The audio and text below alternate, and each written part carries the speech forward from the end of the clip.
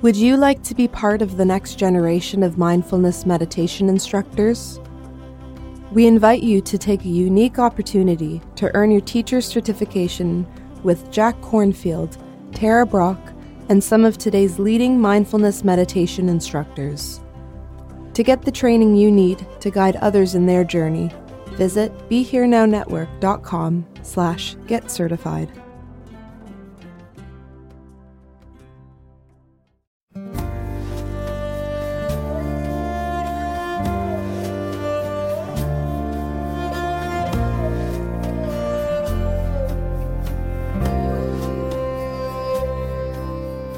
Welcome to the Krishna Das Pilgrim Heart Hour. This podcast is a manifestation of our interconnected lives, and we wish to keep it free at all costs, if you can say that. So, we are dependent on the generosity of you, our listeners. So, please go to mindpodnetwork.com/KD and either use the donate button or just bookmark the Amazon portal. We receive a small percentage of however much you paid for whatever you bought. Nothing extra for you, but a tangible contribution, if small, for us. You could also sign up for a free trial with the voluminous audible.com. We get something out of that too. We thank you for the support and allowing us to continue presenting Krishna Das's excellent talks. You know, when we start doing a lot of practices, a lot of stuff starts to come up. Some people get depressed, some people get angry, some people get, how shall we say, horny. I see where you come in. Some people feel, you feel all kinds of stuff starts to come up. When you bring more juice into the system, it goes into wherever it's going to use the flowing. So we have to figure out a way to deal with that stuff because we're aiming at moving more deeply into our own hearts. And if every time we move to our own hearts, our stuff rips us off and takes us on a trip for 3 or 4 lifetimes, it's going to be a problem. So I like to talk about that stuff because nobody likes to talk about that. That's why I like to. My guru was a piece of work. He used to say one time this guy came to see him and talking to him at great length about a whole bunch of shit, all the good work that he was going to do and service he was going to do. And when he left Maharaj, he just looked at one of his great devotees named Dada, and he said, Dada, people come here and they think they can fool me. I go on fooling the whole universe, and people come and think they can fool me. He knew everything. He could see through any amount of bullshit that anybody could put out there. Even when the person didn't know he was putting out bullshit. Maharaj, it was just he had completely clear vision, total clarity, total ability to know what was really going on. Not just here, there, but everywhere. And he was showing that to us all the time. So one time, I don't remember the whole story exactly, but some guy was having like a midlife crisis or something, and he came to the temple, and Maharaji was sitting on the bridge over the river, just outside the temple. And this guy had all these questions that he wanted to ask Maharaji, right? As soon as he gets on the bridge and starts walking towards him, Maharaji starts yelling at him, telling him the answers to all his questions, And this guy says, so one of the things he said at the time was that he said, one must do something. One must, and Maharaj always talking about the repetition of the name as being not only the easiest practice to do, but one of the most efficacious practices that you could ever do. One of the practices that works the best for us at this time in the universe. And so this guy, he said, but Baba, I don't feel any devotion. And he said, well, but you have to do it anyway. If you don't do it, then what's going to happen? And he said, you repeat the name whether you're feeling angry or sad or happy or whatever variation on that theme. Just keep on doing this practice. And eventually, this presence within us will be uncovered. Eventually, we'll become aware of the God within us, the light, the love that lives within us. If you don't do it, then what's going to happen? Nothing. Right?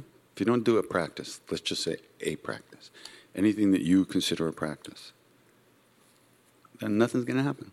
And we all have a million reasons why we don't do more, or why we don't pay attention when we're doing the little bit that we're doing. That's okay. But you got to keep doing. You got to keep making that effort to pay attention, to do a little bit of practice every day. The most important thing is doing something every day, even if it's 5 minutes. 5 really good minutes a day. It will change your life. Just, you got to promise to turn the phone off. That's all. For 5 minutes. Do it on the toilet. It doesn't matter where you do it or how you do it, as long as you give your full awareness to it for 5 minutes. And then go out and rob a bank. It doesn't make any difference. But you must do something regularly, or nothing's going to happen. Doing a practice is like putting a house plant in the sunlight for a few minutes every day. It gets the light it needs, then you can put it wherever else you want to put it. But if you don't put it in the sunlight, it's not going to grow. Period. Amen. That's the end of it. See you later. Bye. Nothing else to talk about. That's all you have to do. Something. 5 minutes a day. And they say that the name and what is named, or you could say God if you wanted to. I don't particularly like that word. But the name and what is named are not different. This is a really big thing. We start off thinking, okay, I'm going to do this, so I'm going to sit here and go ram, ram, ram, ram, ram, ram. And the whole time, you're thinking about shopping later, thinking about the things you forgot to do, ram, ram, ram, ram, ram. 5 minutes is up, okay, I'm gone. Eventually, over time, you'll actually be there for 10 or 15 seconds at a time, or maybe 1 second at a time. And it's an amazing experience to actually be there, because we're never here. We wake up in the morning and we're in dreamland all day long until we fall asleep at night. And we're never present. We're never paying attention. We're just bouncing off of one thing into another thing and bouncing and bouncing. And all we do, as I've said so many times before, is think about ourselves all the time. Ugh. It is so fucking boring, and we don't stop. All we do all day long is think about it. Or that's what I usually do. Again. And more than that, we actually believe everything we think. Now that's the definition of insanity. Can you believe that? Yes. I can. We believe everything we think. I feel like shit today. We believe that. Or that guy doesn't like me. We believe everything. We walk out there and a billion things hit us from a billion different directions. And we have a million reactions. And every reaction we think is absolutely true. It's like, say you work in an office and one day one of your coworkers walks by and doesn't, smile at you. And you go like, son of a bitch. What's wrong with this guy? What did I do to him? And you work yourself into an uproar, and then you find out he just got diagnosed with cancer. And he might not have been thinking about you that minute. God forbid that somebody in the world is not thinking about us when we're obviously the most important thing in the universe. Nuts. We're also nuts. It's crazy. So these practices are de-insanitizing practices. They undilute us. It's not like we learn anything. It's not that we figure anything out. But over time, we actually are undiluted, little by little. Because we're completely diluted. We have no clue what's going on. All we know is what we think and feel. And where does that stuff come from? I know where it came from in my life. So the amazing thing is that we could even be interested in doing a practice at all. Now that's extraordinary. That's really extraordinary. Why aren't we just home drinking beer and having a good time? Or today would be hangover day probably after the weekend. And indigestion day after all the burgers we would have eaten. Right? Why aren't we there? Something in us is longing for something. We don't know what it is, but we don't know what it is and we don't know who's longing for it. But we're still here doing something. And that's an extraordinary thing. Why could that possibly be happening? Why should it happen at all? Is it because we're better than other people? Maybe. I probably am. I don't know about you. No. It's just something that we feel we need. There's a part missing, a piece missing, and we don't know what it is, but we know it's missing, so we're looking for it. We're not even really committed to looking for it because we don't really believe it exists. But we're looking for it anyway because there's not much else to do and nothing's on TV. So, even with that wimpy, miserable, minuscule longing, we actually might find something. Because that's something that comes from two things. One thing is our own karmas, our own actions that are we put into motion before, they say. And grace. Grace is that longing in our own hearts for air conditioning. But, in all the books, they always talk about the musk deer. Musk is a really beautiful scent. It's intoxicating. It's really extraordinary. And they always talk about the musk deer who wanders around intoxicated by this scent and looking all over for where it's coming from, And it's actually hidden in its own navel. And it's going around, where is this musk? Where is this? So it falls in love with one little musk deer and it feels, oh, you don't have it. Where is that musk deer? And it's in its own navel. And that's where we're at. We must have tasted something or we wouldn't be here. This would be completely ridiculous. Come on, how ridiculous would this be? Sitting around singing names, singing sounds, we don't even know what the hell they mean. It's completely absurd. Try explaining this to your third grade teacher when you go back to your elementary school after 40 years. What did you do this weekend? Well, I sat cross-legged and sang Sitaram for 24 hours. You'll call the cops. So there's a part of us that's really longing for something in spite of how stupid we get with the rest of the world in our daily life. And how involved and how lost and how reactive and how all that stuff. That's still looking for something all the time. It's looking, trying to find that missing piece. But because we are human beings, mostly, and identified with our mind and our body and our emotions, we look, so to speak, outside of ourselves for that. We look outside of ourselves. We try to find it in another person, in a guru, so-called guru, in something, in music and stuff. We're always looking outside of ourselves to connect with something that's going to connect us to that feeling that we're looking for. But that, unfortunately, will never work for more than 3 minutes at the most. It's just not going to work. It works for a while, and then all your projections kind of crash to the floor, and you go, and then, then you're back where you started from. After the divorce papers and the lawyer's fees and all that bullshit. So, and that's just, we're always looking outside of ourselves for something.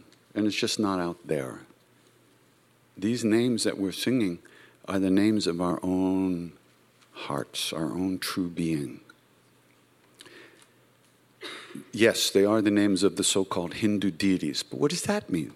Anybody here know what a Hindu deity is? We don't know what that is. We read about it in books. Maybe you've lived in India. I've lived in India. I still don't know what it is because it's not something different than who I am, and I don't know who I am. So,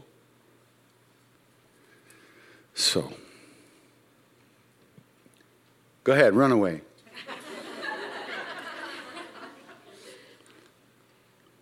So, labels, whatever you call it, it doesn't matter what you call it. It's still in here.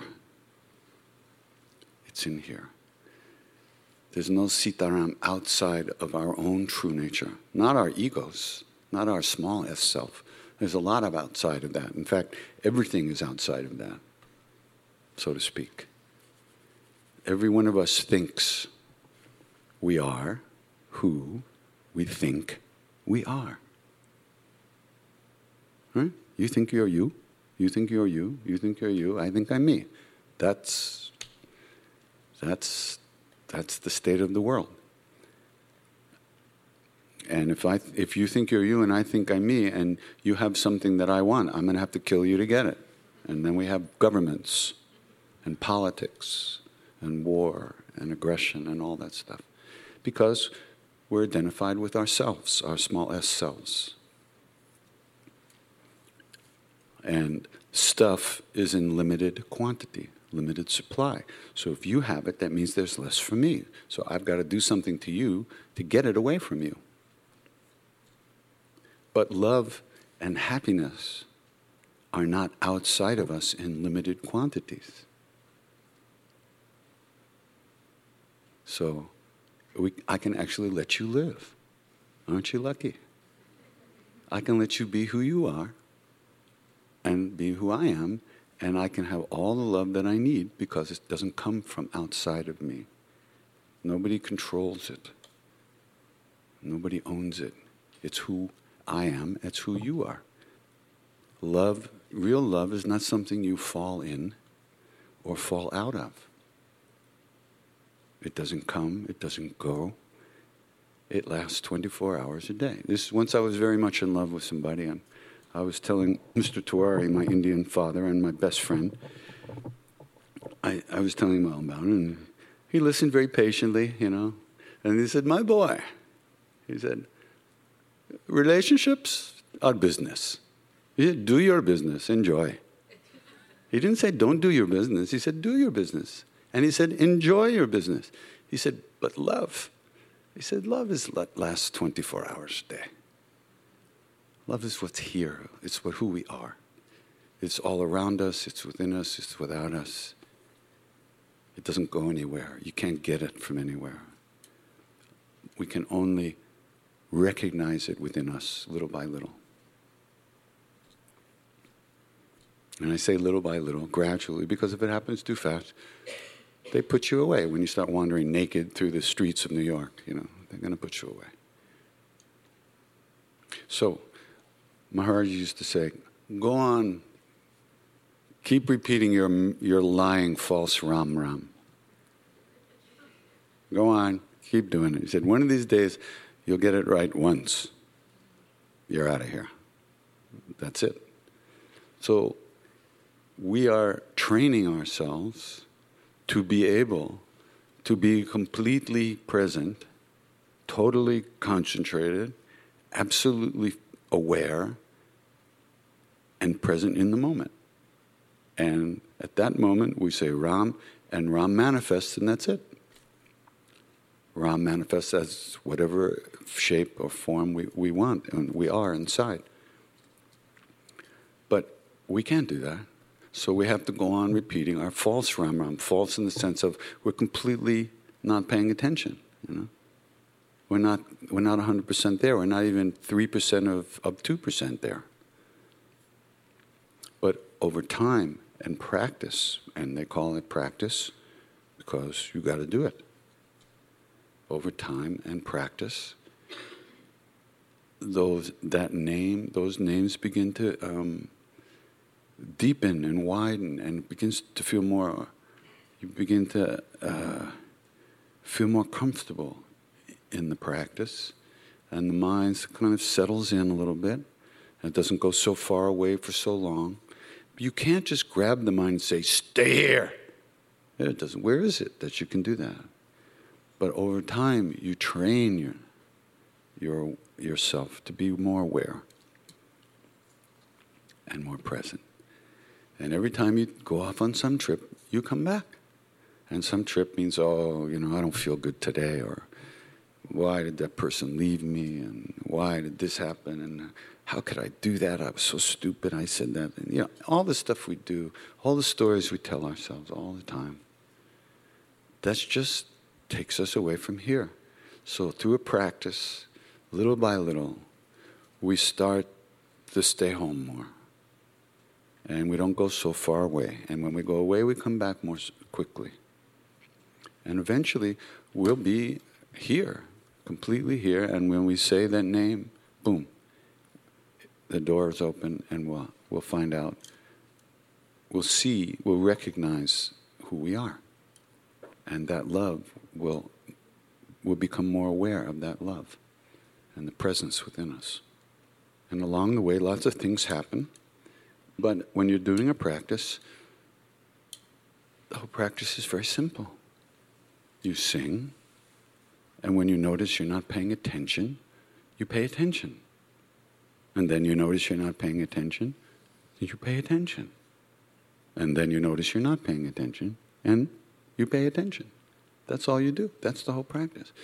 You don't have to, this is not a, Tibetans have these visualization practices where you start at the feet and you start imagining and visualizing the toenail and what the color is and the curve and this, and then there's this, and you build this whole deity in your awareness. And it's a concentration practice. And then at one point that deity takes life. But that's not what we're doing here. That practice takes a lot of these practices are given with an initiation and a transmission of the so-called energy to do the practice. And there's a lot of guidance that's necessary for those kind of intense practices. Me, I am not qualified for those things. I've never done them, probably never will. This is what I do. And I just sing. And when I'm not paying attention, I come back. That's all I do. That's all I'm ever going to do. So eventually the flow of the name starts to deepen. And you kind of lay back into it and you just flow along with it with complete awareness. And it's not tight. It's not willful. It's not aggressive in any way. It's just a natural feeling of being here and flowing and relaxing into this open space. And it may take a while for that to happen. But so what? You got something else to do? Seriously. Are you too busy? Yeah, that's okay. Don't do it. But remember, it's the longing in your own heart that's dragging you into this in the first place. So where are you going to go where you're not going to have that? So it's better to get with the program that you're already on as soon as, with as much of yourself as possible. It takes a little bit of looking at yourself and seeing what's useful in your life and what's not. And then that kind of weird, perverse satisfaction you get from doing things that you know are bad for you. I'll drink to that. But you're doing them very differently. Really. Like in my case, I didn't get addicted to drugs until after Maharaji. How cool is that, eh? Because if I had gotten addicted before, I would have been dead. So he saved me, and then after he sent me back to America, and I got completely strung out on cocaine, it was very different because I had been with him. Even though I was strung out, you could say he was here. If I had gotten strung out and I didn't know him, that would have been over. But since he was still here, we were both strung out. And that's a different feeling. You're not alone.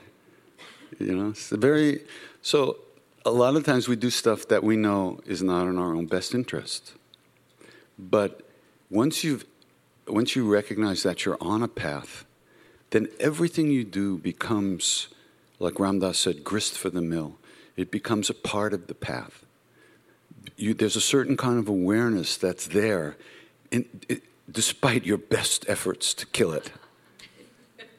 And it may not feel good. It may feel really bad, but it doesn't feel as bad as it would have felt if you didn't really know that there was a path and that you were on it. So there's a difference. And it's not a difference that you can take to the bank. It's a difference that's just inherent in your own nature. It's a presence that you've invited into your own being that is there, regardless of what you go through. And when you finish going through it, it's still there. And every time you come back after one of these trips to whatever Palookaville that we go on,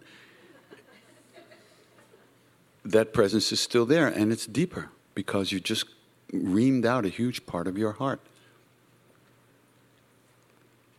Maharaji never told us what to do, nor did he tell us what not to do. So when I came back to America, I was, and even with him, I was free to do what I wanted. And of course, what I wanted was to be with him. And the only thing he did say was, go away. So he sent me back to America.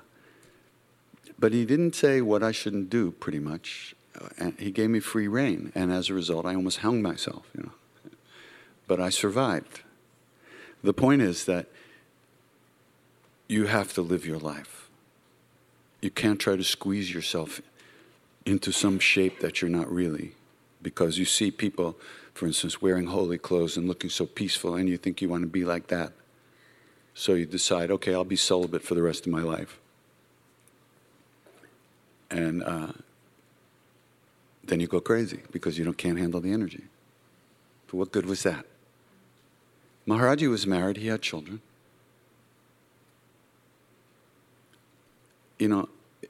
It's a different thing. This is a different thing.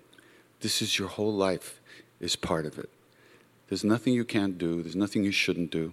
You should try. The only thing you can try to do is not to hurt people as much as possible. That would be simply what I would say. Try to do the best you can, not to cause suffering. But in spite of ourselves, we cause suffering all the time. To ourselves, as well as a lot of other people. Because that's human nature. But if you add a practice into that equation, over time it transforms everything. If you don't add a practice, you don't add a practice. And the practice is a ripening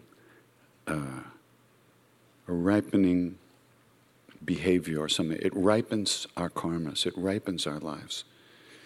I asked Siddhima once if I should meditate. Siddhima is Maharaji's great devotee. I said, Ma, should I meditate? She said, well, Krishnadas, she said, the 40 years I was with Maharaji, he never once asked me to meditate. I went, how could that be? I thought meditation was like, you had to. Right? Doesn't every book you ever read said, you must meditate. Right? But she said that all he did was say that she should repeat the name, she should do bhajan, remember the name, and that these deep meditative states would arise naturally over time as the name ripened her karmas and ripened her. And that if we try to use will to blast ourselves into deeper meditative states, there's always a backlash. Will is a very tricky thing. You need enough will to move yourself in the right direction. But if you push too hard, there's always, a whiplash, a backlash. You just have to kind of get over, you have to kind of get with it. You have to be happy being who you are, as you are right now. And not try to create yourself in some image that you have, that this will be a better me if I could do that. That's complete bullshit. We have to learn to be slightly content Not too much, just a little bit. My father used to say, enough is too much. Slightly content, just being who we are with all our stuff. And then when we do our practices, then that kind of edge is not there anymore of trying to make something happen, trying to get something, trying to be something and that we think would be better, you know? Okay, so I'm going to read something to you. Just about this. This is from a book called Going on Being by Mark Epstein, who is a Buddhist psychiatrist. We'll start here and see what happens. The rough outline of the Buddha's life story was familiar to me. A provincial prince, he was raised by his overprotective father to never see old age, illness, or death. See, there'd been a prophecy saying that the young boy would either become the ruler of the world or a fully enlightened Buddha. And his father wanted him, obviously, to be a king and take over the kingdom and be that and not leave home and become a Buddha. But renouncing his family and privilege at the age of 29, he became an ascetic, wandering through the forests of northern India in search of his freedom. Sitting under a tree in what is now the village of Bodh Gaya, after exhausting all the spiritual disciplines of his time, he awoke to the truth of emptiness. Don't worry about that word. Call it fullness, okay? But his process of awakening was more complicated than I had initially imagined. There was a pivotal event hidden within his years of renunciation that had all kinds of psychological implications.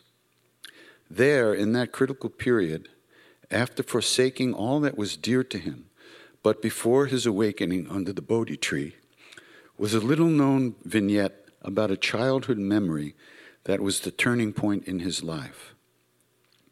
This event also involved a recovery and an enrichment of the self, and it set the stage for his ultimate realization. That his memory had psychodynamic implications is undeniable. It came just at his point of maximum vulnerability, as he was attempting with all his might to subdue himself through penance and starvation. Okay? Penance and starvation. Doesn't that sound good? Why do we do that to ourselves, though, all the time? Aren't we doing that all the time? I've got to do this. I've got to be like that. I want this. I have to do this. I have to do that. I'm going to do this way. Penance and starvation, modern style. The Buddha to be, Gautama of the Sakya clan, left his wife, newborn son, palace, and kingdom, and struck out on his own, pursuing the available spiritual practices of his culture. This was a big step, but not a radical one. This was the traditional modality of the spiritual seeker in ancient India, and there were many such seekers. Gautama found several well-known teachers and perfected a variety of ascetic practices, but unable to penetrate the riddle of his own being, he grew increasingly frustrated. His renunciation became stronger and stronger, like a modern-day anorectic. Gautama pushed the limit of his own endurance and refused the least possible nourishment. With 5 companions looking on in anticipation of the fruits of his penance, he struggled to reach beyond the limits of his mind and body. As the Buddha later recounted it, I thought, suppose I take very little food, say a handful each time, whether it's bean soup or lentil soup or pea soup. I did so. And as I did so, my body reached a state of extreme emaciation. My limbs became like jointed segments of vine stems or bamboo stems because of eating so little. My ribs jutted out as gaunt as the crazy rafters of an old roofless barn.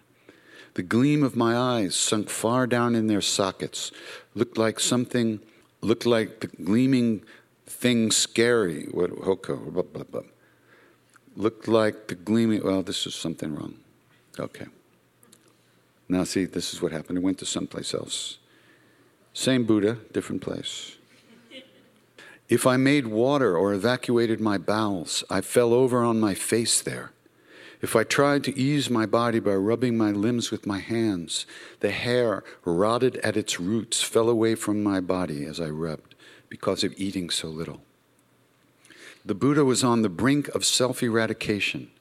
In trying to subdue himself and the restless passions that he had already identified as part of his problem, he succumbed to the use of force, beating himself into submission as the ascetics of his time counseled. He was trying to go deeply into his problems with an eye toward getting rid of them for once and for all. The Buddha, it seems, was once headed down a path of self-abuse.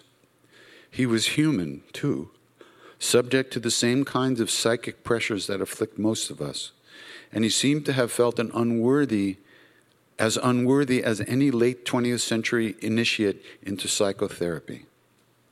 While this approach of self-subjugation may sound alien at first, it is not actually so far removed from the kinds of strategies that many people still employ. The self-starvation of anorexia and the incessant self-criticism of the judging mind. Recognize that? Are still strategies that people employ. Unworthiness takes many forms, but at its heart is a confusion about one's own promise, about who we are and what we're worthy of and what we are going to be when we finally are who we are. The Buddha was close to destroying himself when he suddenly took his attention in another direction. In one of those moments, like that in which a chronic smoker finally decides to quit his habit, the Buddha saw that he had reached his limit. At his most forlorn point, he started to question himself, make a remarkable turnaround that established joy as the platform upon which the entire promise of enlightenment is based. This is really a big thing. I remember I used to sit with Maharaji. I'd get up in the morning, I'd take my bath, I'd put on my clothes, holy clothes, and I'd go sit with him. And one day I realized I was waiting for something to happen. I was just waiting all the time for something to happen, right? And I realized my idea of enlightenment was someplace that I wouldn't be. Hello? Right? Psychotherapy 101, unworthiness. If I had so much self-loathing, there was no possibility that I would be ever worthy of enlightenment. So if it was going to be enlightenment, it would mean I wouldn't be there, and every day I woke up and I was still here. That wasn't good. Now you see? If there's one thing that enlightenment isn't, that's the thing. I know that's perfectly clear. He made a remarkable turnaround. This is the turnaround that we're all going to have to make. And he established joy, happiness, as the platform upon which the entire promise of enlightenment is based. Joy, happiness, enlightenment, self-knowledge. It's based on joy. Buddha says, I thought whenever a monk or a Brahmin has felt painful, racking, piercing feeling due to striving, it can equal this but cannot exceed it. By this grueling penance, I have attained no distinction higher than the human state, worthy of the noble one's knowledge and vision. Might there be another way to enlightenment? So, right, he's sitting there trying to kill himself, just like we do every day. But we don't think of it like that. We think of it like, oh, I'm just too busy to pay attention. I have to go to work. I can't think about God now. I can't be good to people. I don't have enough. I can't give. All the millions of ways that we turn off the world and turn off ourselves all day long, every day, because it's what we were taught to do. That's what our parents did. That's what their parents did. That's what everybody around us did. So that's what we do. But we think now we're spiritual, so we're not doing that. Bullshit. We're doing it more now, but we just think that's spiritual. This thought, might there be another way to enlightenment, proved to be critical. It opened up the memory that at first must have seemed irrelevant to the Buddha's question. I can imagine him trying to brush it away, a disturbing thought echoing from the canyons of childhood, of little interest to this starving forest ascetic. But, like an association in psychotherapy, the memory had a hidden meaning, and the Buddha did not ignore it at all. Trusting in his own psychic process, he gave it full attention and probed for what it might reveal. The memory centered, as did his subsequent enlightenment, around a tree.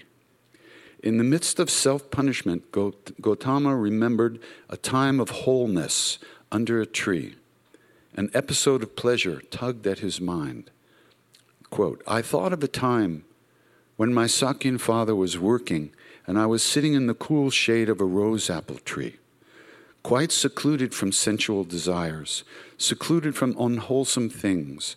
I had entered upon and abode in the first meditation, which is accompanied by thinking and exploring with happiness and pleasure born of seclusion.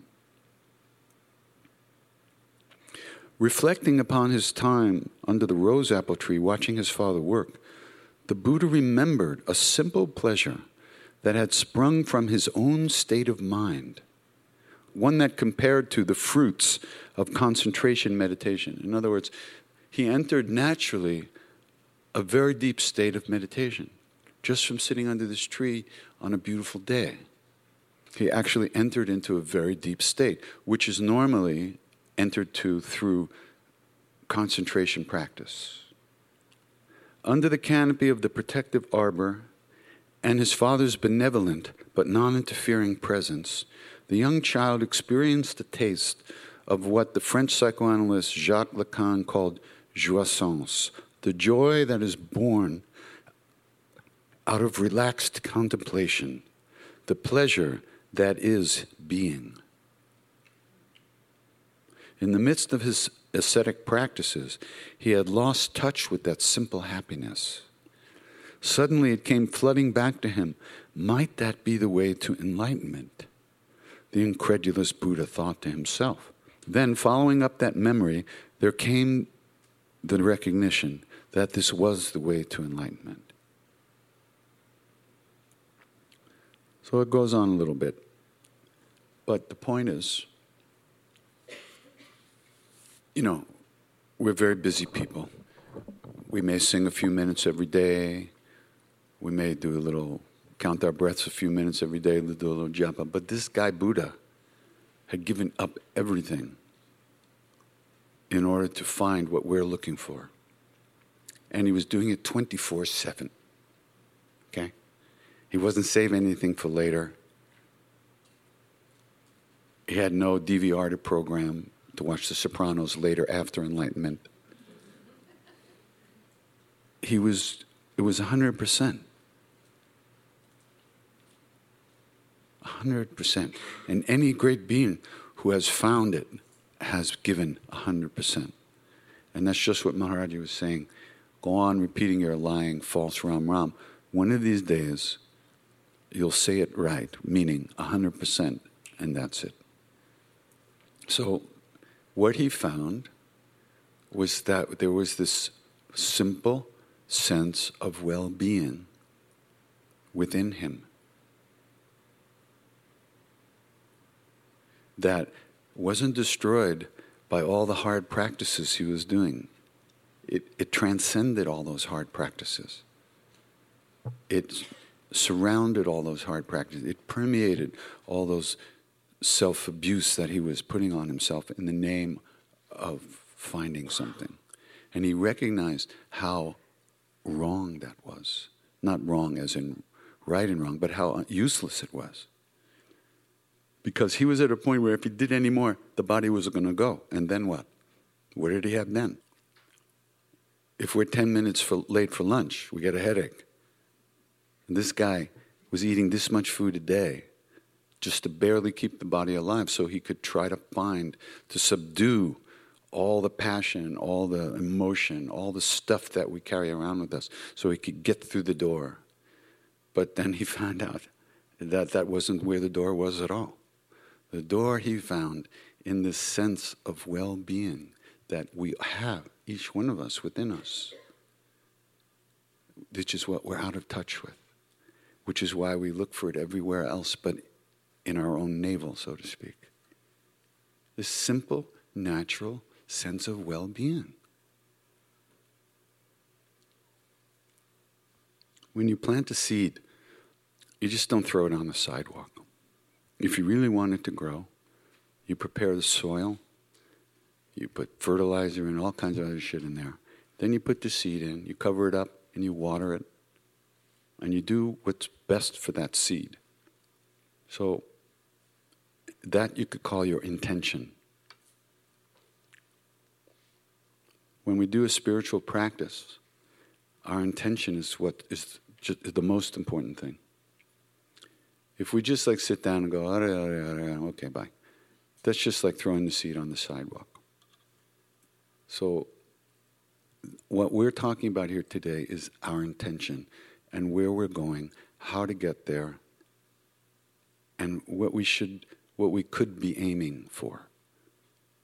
Not some fantasy about divine beings flying around in the sky in chariots, but living right here on earth in a good way every day amongst other humans, which is where we spend our time, with people that we hate. This is where we're going to be, class, for the rest of our lives.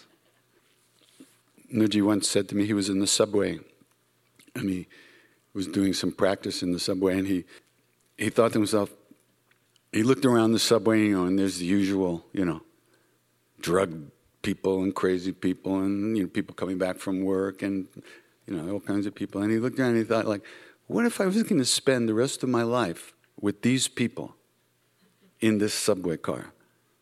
Well, am I going to sit here like this the whole time, He said, I'd have to kind of like, live with them. So, I'd have to find a way to be with them.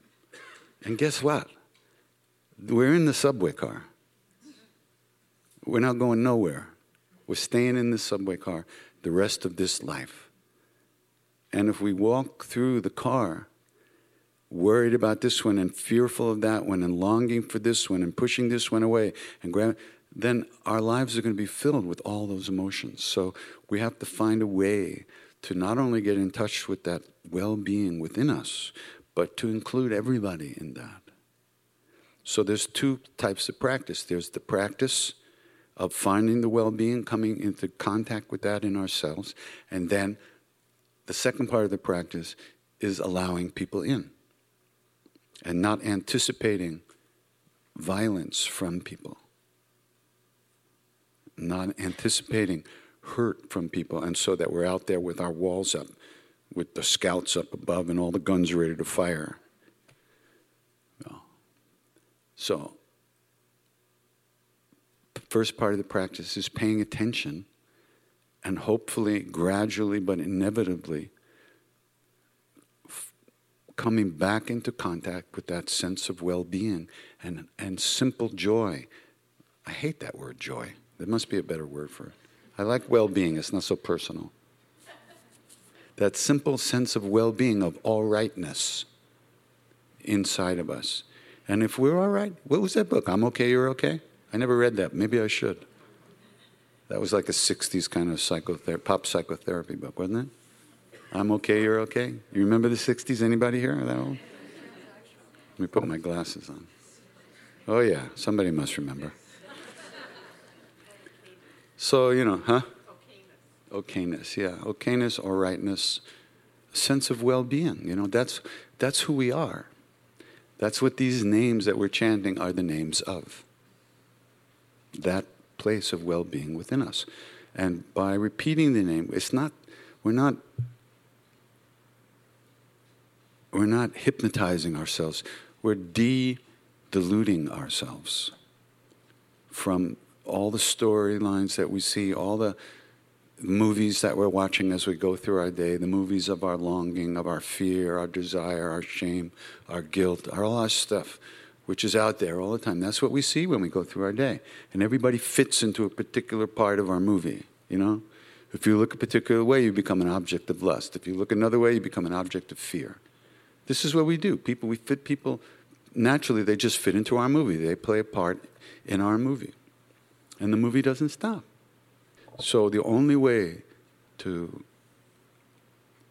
kind of pull ourselves back from that movie is practice. And then the more in touch with that all-rightness that we feel, then it's easy to extend, to invite or allow people. You don't even have to invite anybody in. Whenever Maharaj used to arrive at Dada's house, I mean, he would come at any time, day or night, any day of the year. But within minutes, people would start arriving. He didn't send out invitations. But people knew. They just would show up. And when Dada said to him, Baba, should I call this one or that one? He said, Dada, what is this, your daughter's wedding?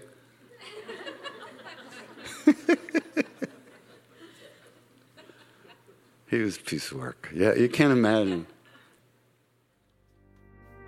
Thank you for listening to the Krishnadas Pilgrim Heart Hour. We really appreciate your support and hope you'll continue that support by going to mindpodnetwork.com/KD and clicking on the donate button or using our Amazon.com portal for all of your purchases. Thank you. Namaste.